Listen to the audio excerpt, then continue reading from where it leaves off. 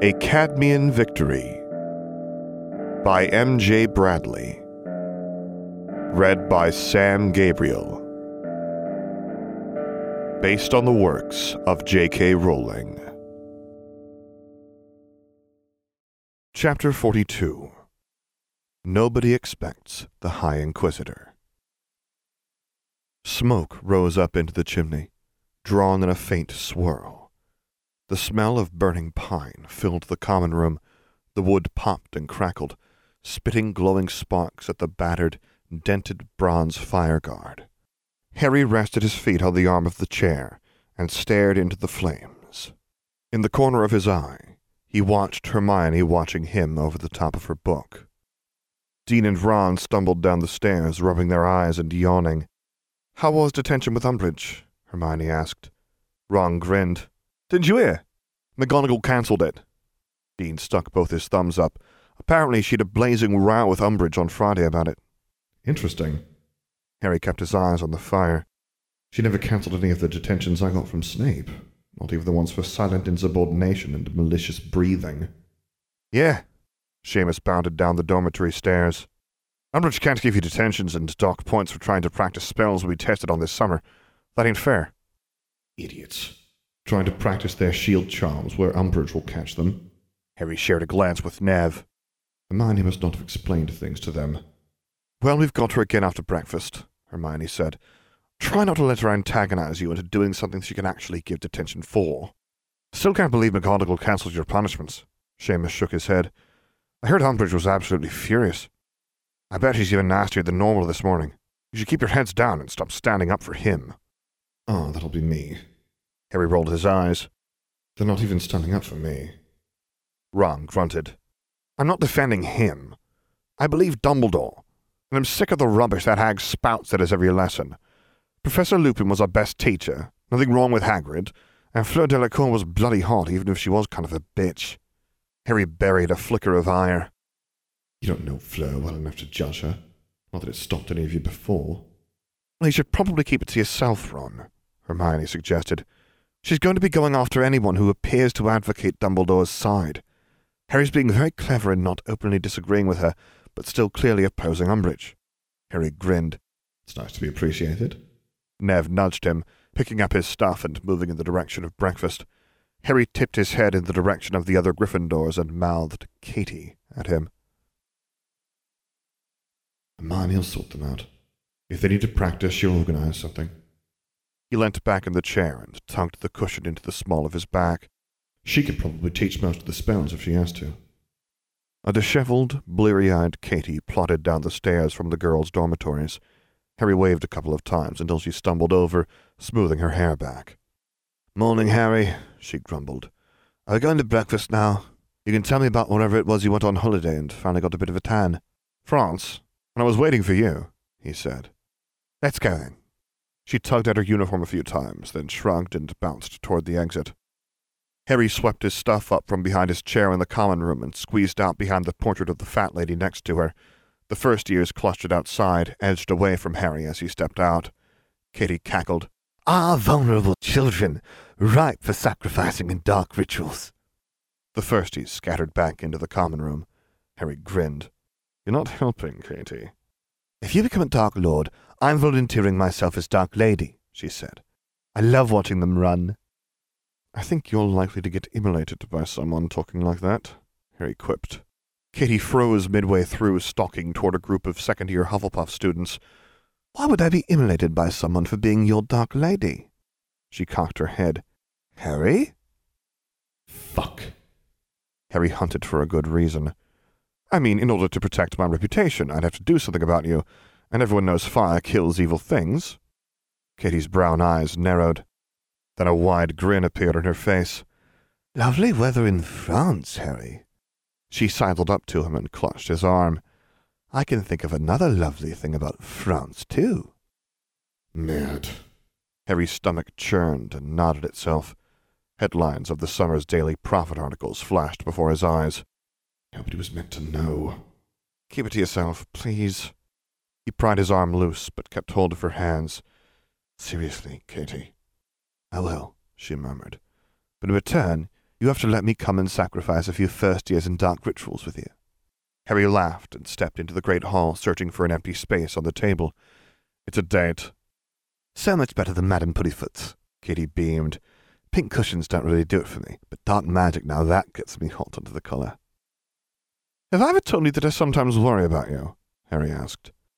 Katie slid onto the Gryffindor bench across from the Weasley twins. "Oh, all the time." "Morning, Dark Mistress." The twins bowed low over their breakfasts. "What evil deeds have you planned for today?" "She's been scaring the first years." Harry grinned and waved a hand toward the nervous huddle by the door. "Look at them, they're so scared of her they don't want to risk walking past us to get breakfast." "Ah," the leftmost twin sighed. "That's Aunt Katie. They won't be free from terror until the Quidditch season starts."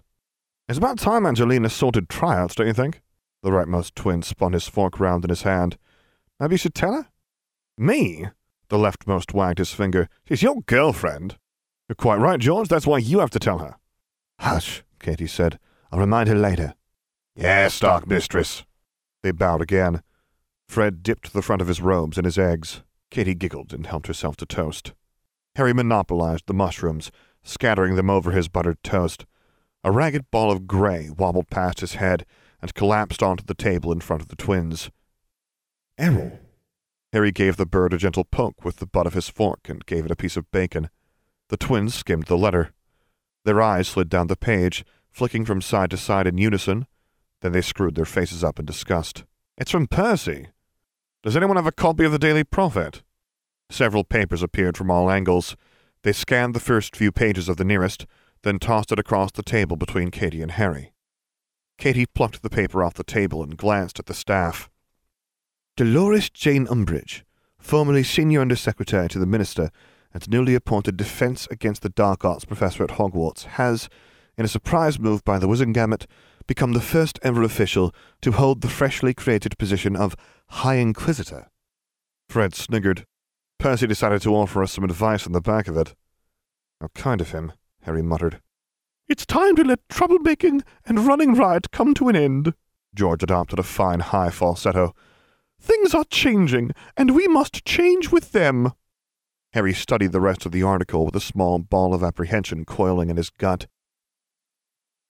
"I quite liked things as they were. Umbridge was drawing all the attention and making herself usefully unpopular without actually doing much damage. Now she's got some actual power to abuse." "Have you read this?" Katie shoved the paper further under his nose. "The position of High Inquisitor, created by Educational Degree number 23, also enjoys the ability to determine the sanctions scheme of Britain's education establishments, courtesy of the following decree, number 24. "She must have written to Fudge over the weekend about McGonagall overpowering her and rescinding her detentions," Harry said. "Now we've got this to deal with." "This is because of Ron and Dean. If they'd had some sense in not being caught, this wouldn't have happened."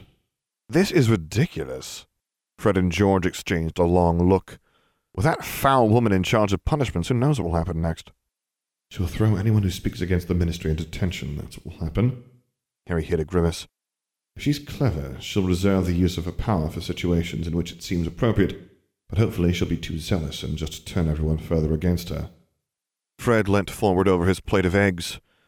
"Well, you know what this means, of course." George pulled a serious expression on his face. "I do indeed, brother mine. It means we will have to listen to Percy and not get caught." The pair grinned and split the remaining half of the toast rack between them. "You're incorrigible," Harry said. "You really don't want to get caught, though." "We never get caught," Fred wagged his finger. "We just get suspected." "I don't think Umbridge is going to distinguish between suspects and culprits," Harry said, buttering 2 pieces of toast to make herself a bacon sandwich. "She tried to get your younger brother and his friend put in detention for practicing spells that are in the defense owl, so be extra careful." "Yes, Dark Mistress," George chimed. "We humbly obey." Katie beamed and looked down her nose at the Weasley twins. "As you should, lowly minions." Fred laughed. "You're a bad influence, Harry. Look what you've turned our innocent Katie into." "I did nothing." Harry raised his palms. "She was like this underneath the whole time." George gasped. "Surely not our Katie." Fred shook his head. "All those Quidditch practice sessions in the rain, the times when she would lovingly hurl the quaffle at us until she got her way, the threats to tell Angelina and Alicia if she didn't get what she wanted," George added. No, Harry, Fred said. I just can't believe it. I won't. George brushed away fake tears.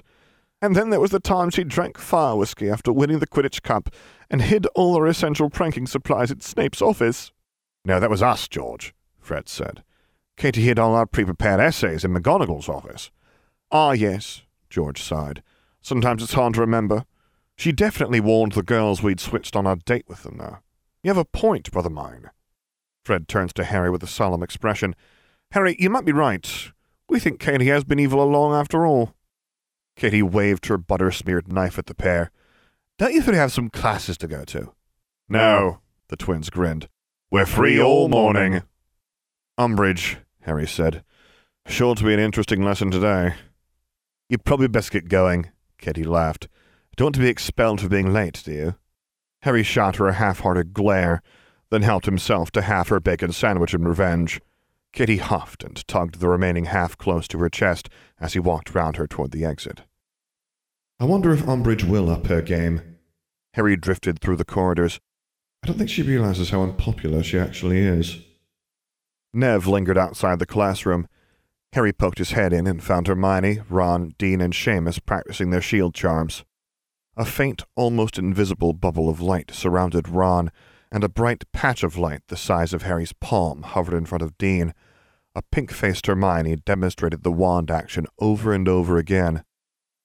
Seems like it's going well. Harry stepped back out. Did they leave you outside to guard? I can already do the shield charm, Nev said. Care to share? Harry glanced down the corridor. No Umbridge yet. Protego, Nev commanded. A glowing demisphere of translucent silver light flickered into being around him. He's been practicing. The light trembled, shivered, and the shield wavered.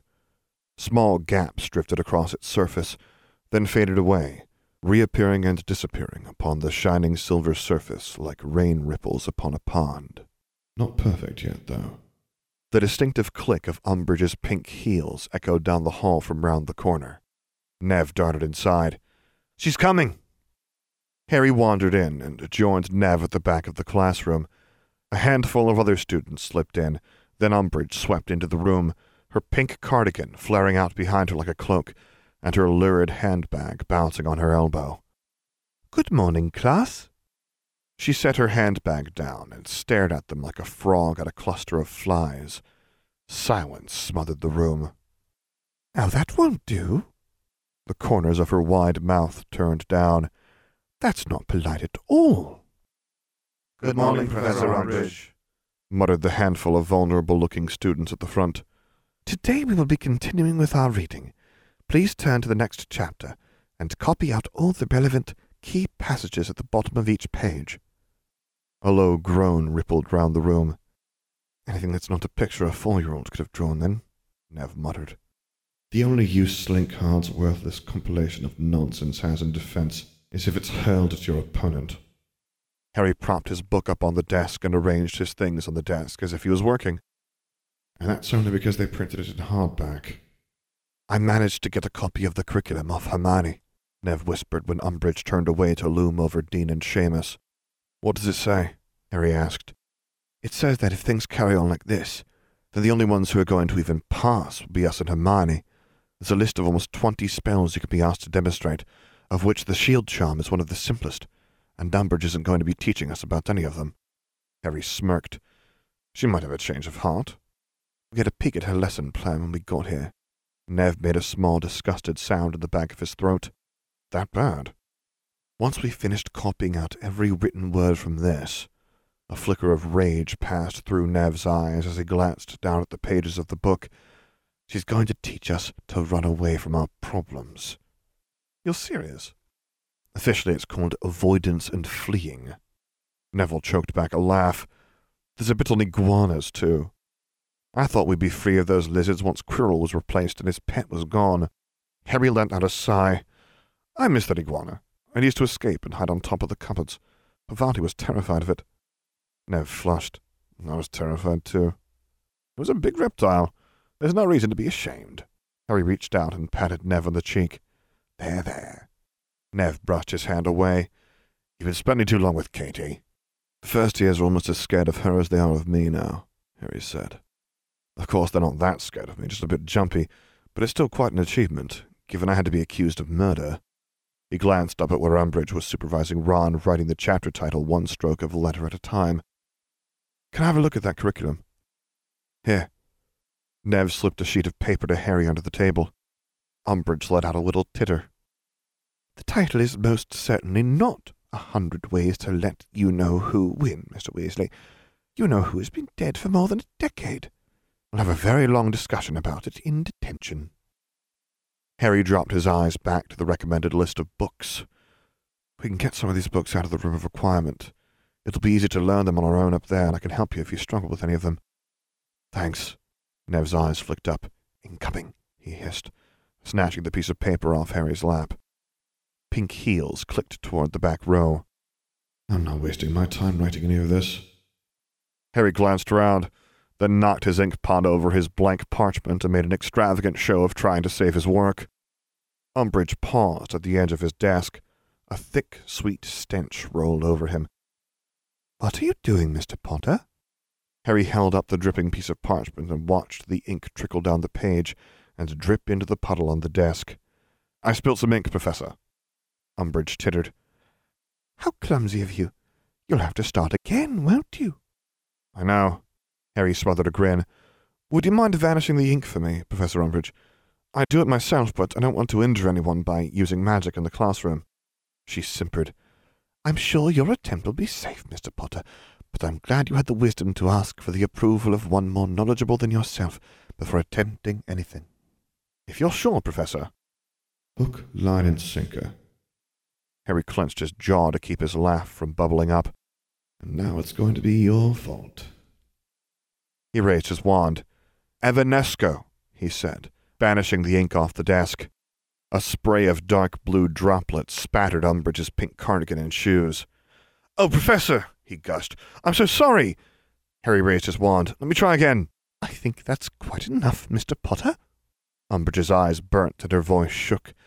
Finish copying out the chapter, class. I'm going to have to go and change. Her heels clicked away and the door of the classroom thudded shut. The class burst into laughter. That was brilliant, Harry, Neville grinned. Thank you.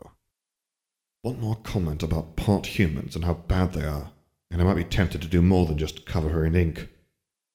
The clock hands dragged round until the lesson came to a close. Harry trailed Nev, Hermione, and Ron back to the common room. Nev waved the curriculum at the pair, and they descended into a dispute of fierce whispers. Why can't you act more like Harry does, then? Hermione prodded Ron in the chest. You don't see him in detention every day, and the Ministry's trying to convince everyone he's a murderer. Because she deliberately tries to get me in trouble, Ron spat. It's not even close to fair. Well, you should just ignore her, Hermione sighed. Now you have to have detention with her, and I bet she comes up with something horrible for you. Mimulus Mimbletonia, Nev said to the fat lady, who swung aside for them all to enter the common room. We can't just let her get away with spouting all that nonsense, Ron grumbled. She's poisoning the students against Dumbledore. And when you know who attacks, he'll take everyone by surprise. We won't even be able to defend ourselves because she just wants us to run away and won't teach us any magic. So we practiced the spells on our own. Nev slumped into the sofa. Ron and Hermione joined him. Harry lingered, tossing his empty ink pot into the common room bin. We tried that, Ron said. We'll just get detentions, and now she's in control of them. McGonagall can't overrule her.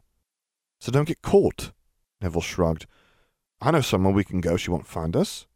Hermione chewed at her lip. Where? It's on the 7th floor, Nev said. You can cast all the defensive magic you want there, and she'll never know if we don't want her to. Will you help us with our shield charms? Hermione asked. Yours is pretty good. Ron laughed. I never thought I'd see you asking Neville for help, Hermione, but seriously, Nev, will you? Yeah. Nev bobbed his head. I'll try. We can go now if you want. Let's do it. Ron clapped Nev on the shoulder. We can grab Dean and Seamus from the Great Hall on the way. If they're all out, then I can talk to Sirius. Harry drifted up to the dormitories. That mirror sounds like it looks a lot like the necklace Fleur made for me. He pulled the mirror out of the bottom of his trunk. Sirius, Harry whispered. Harry! Sirius's grey eyes brightened. You took your time. "I've been busy," Harry said. "Are you still safe under Dumbledore's Fidelius charm?" "Yes," Sirius scowled. "I'm tucked up all safe and sound in this awful, dirty house, where I can't do anything that might alert the Ministry to my location." Harry chuckled. "At least you're safe. No Dementors in there, are there?"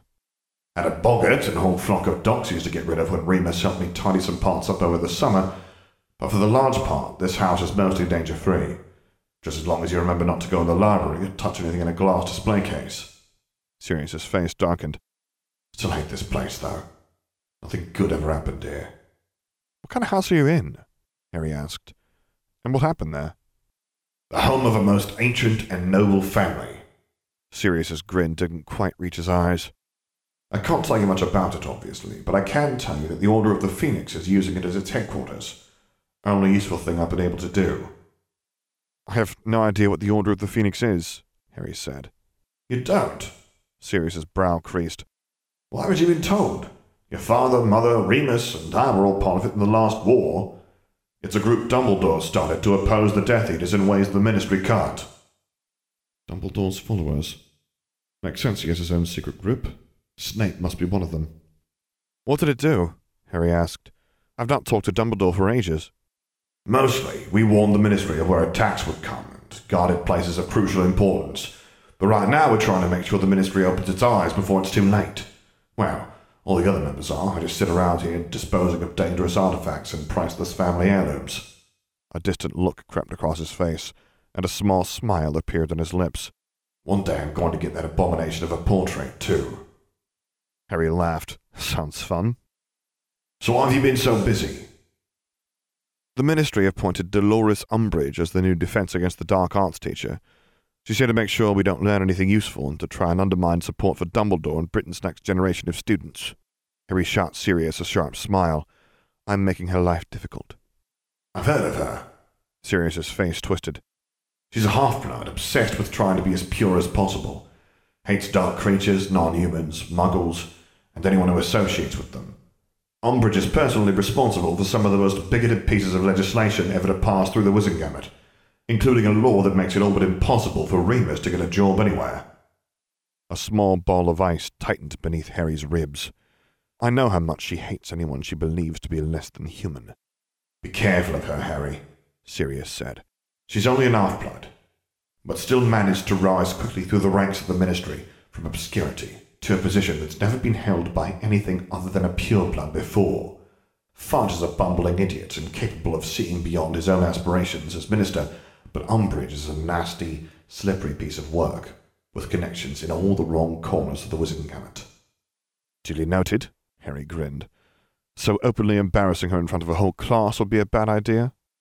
Sirius struggled with a smile. "What did you do?" "I spilled ink everywhere, and when I tricked her into giving me permission to try and vanish it, I sprayed it all over her instead." Sirius roared with laughter. "Good one, Harry." "She didn't look very happy with me, but I did nothing wrong." Sirius managed to suppress his smile. "It was a bad idea. Better to keep your head down until things get straightened out with the Ministry. We don't need to make things worse than they are."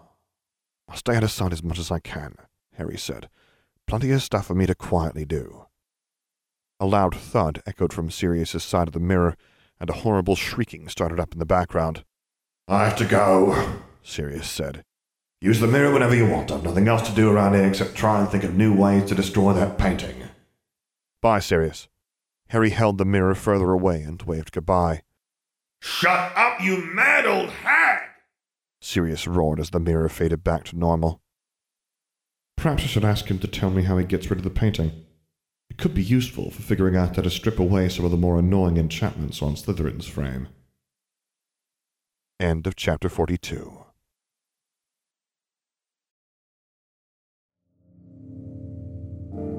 For the text of this and other stories, visit alltheblankcanvas.com, as well as patreon.com/theblankcanvas. Music by As I Walk Into the Abyss Blinded. QA assistance by Sakiko and Ohana.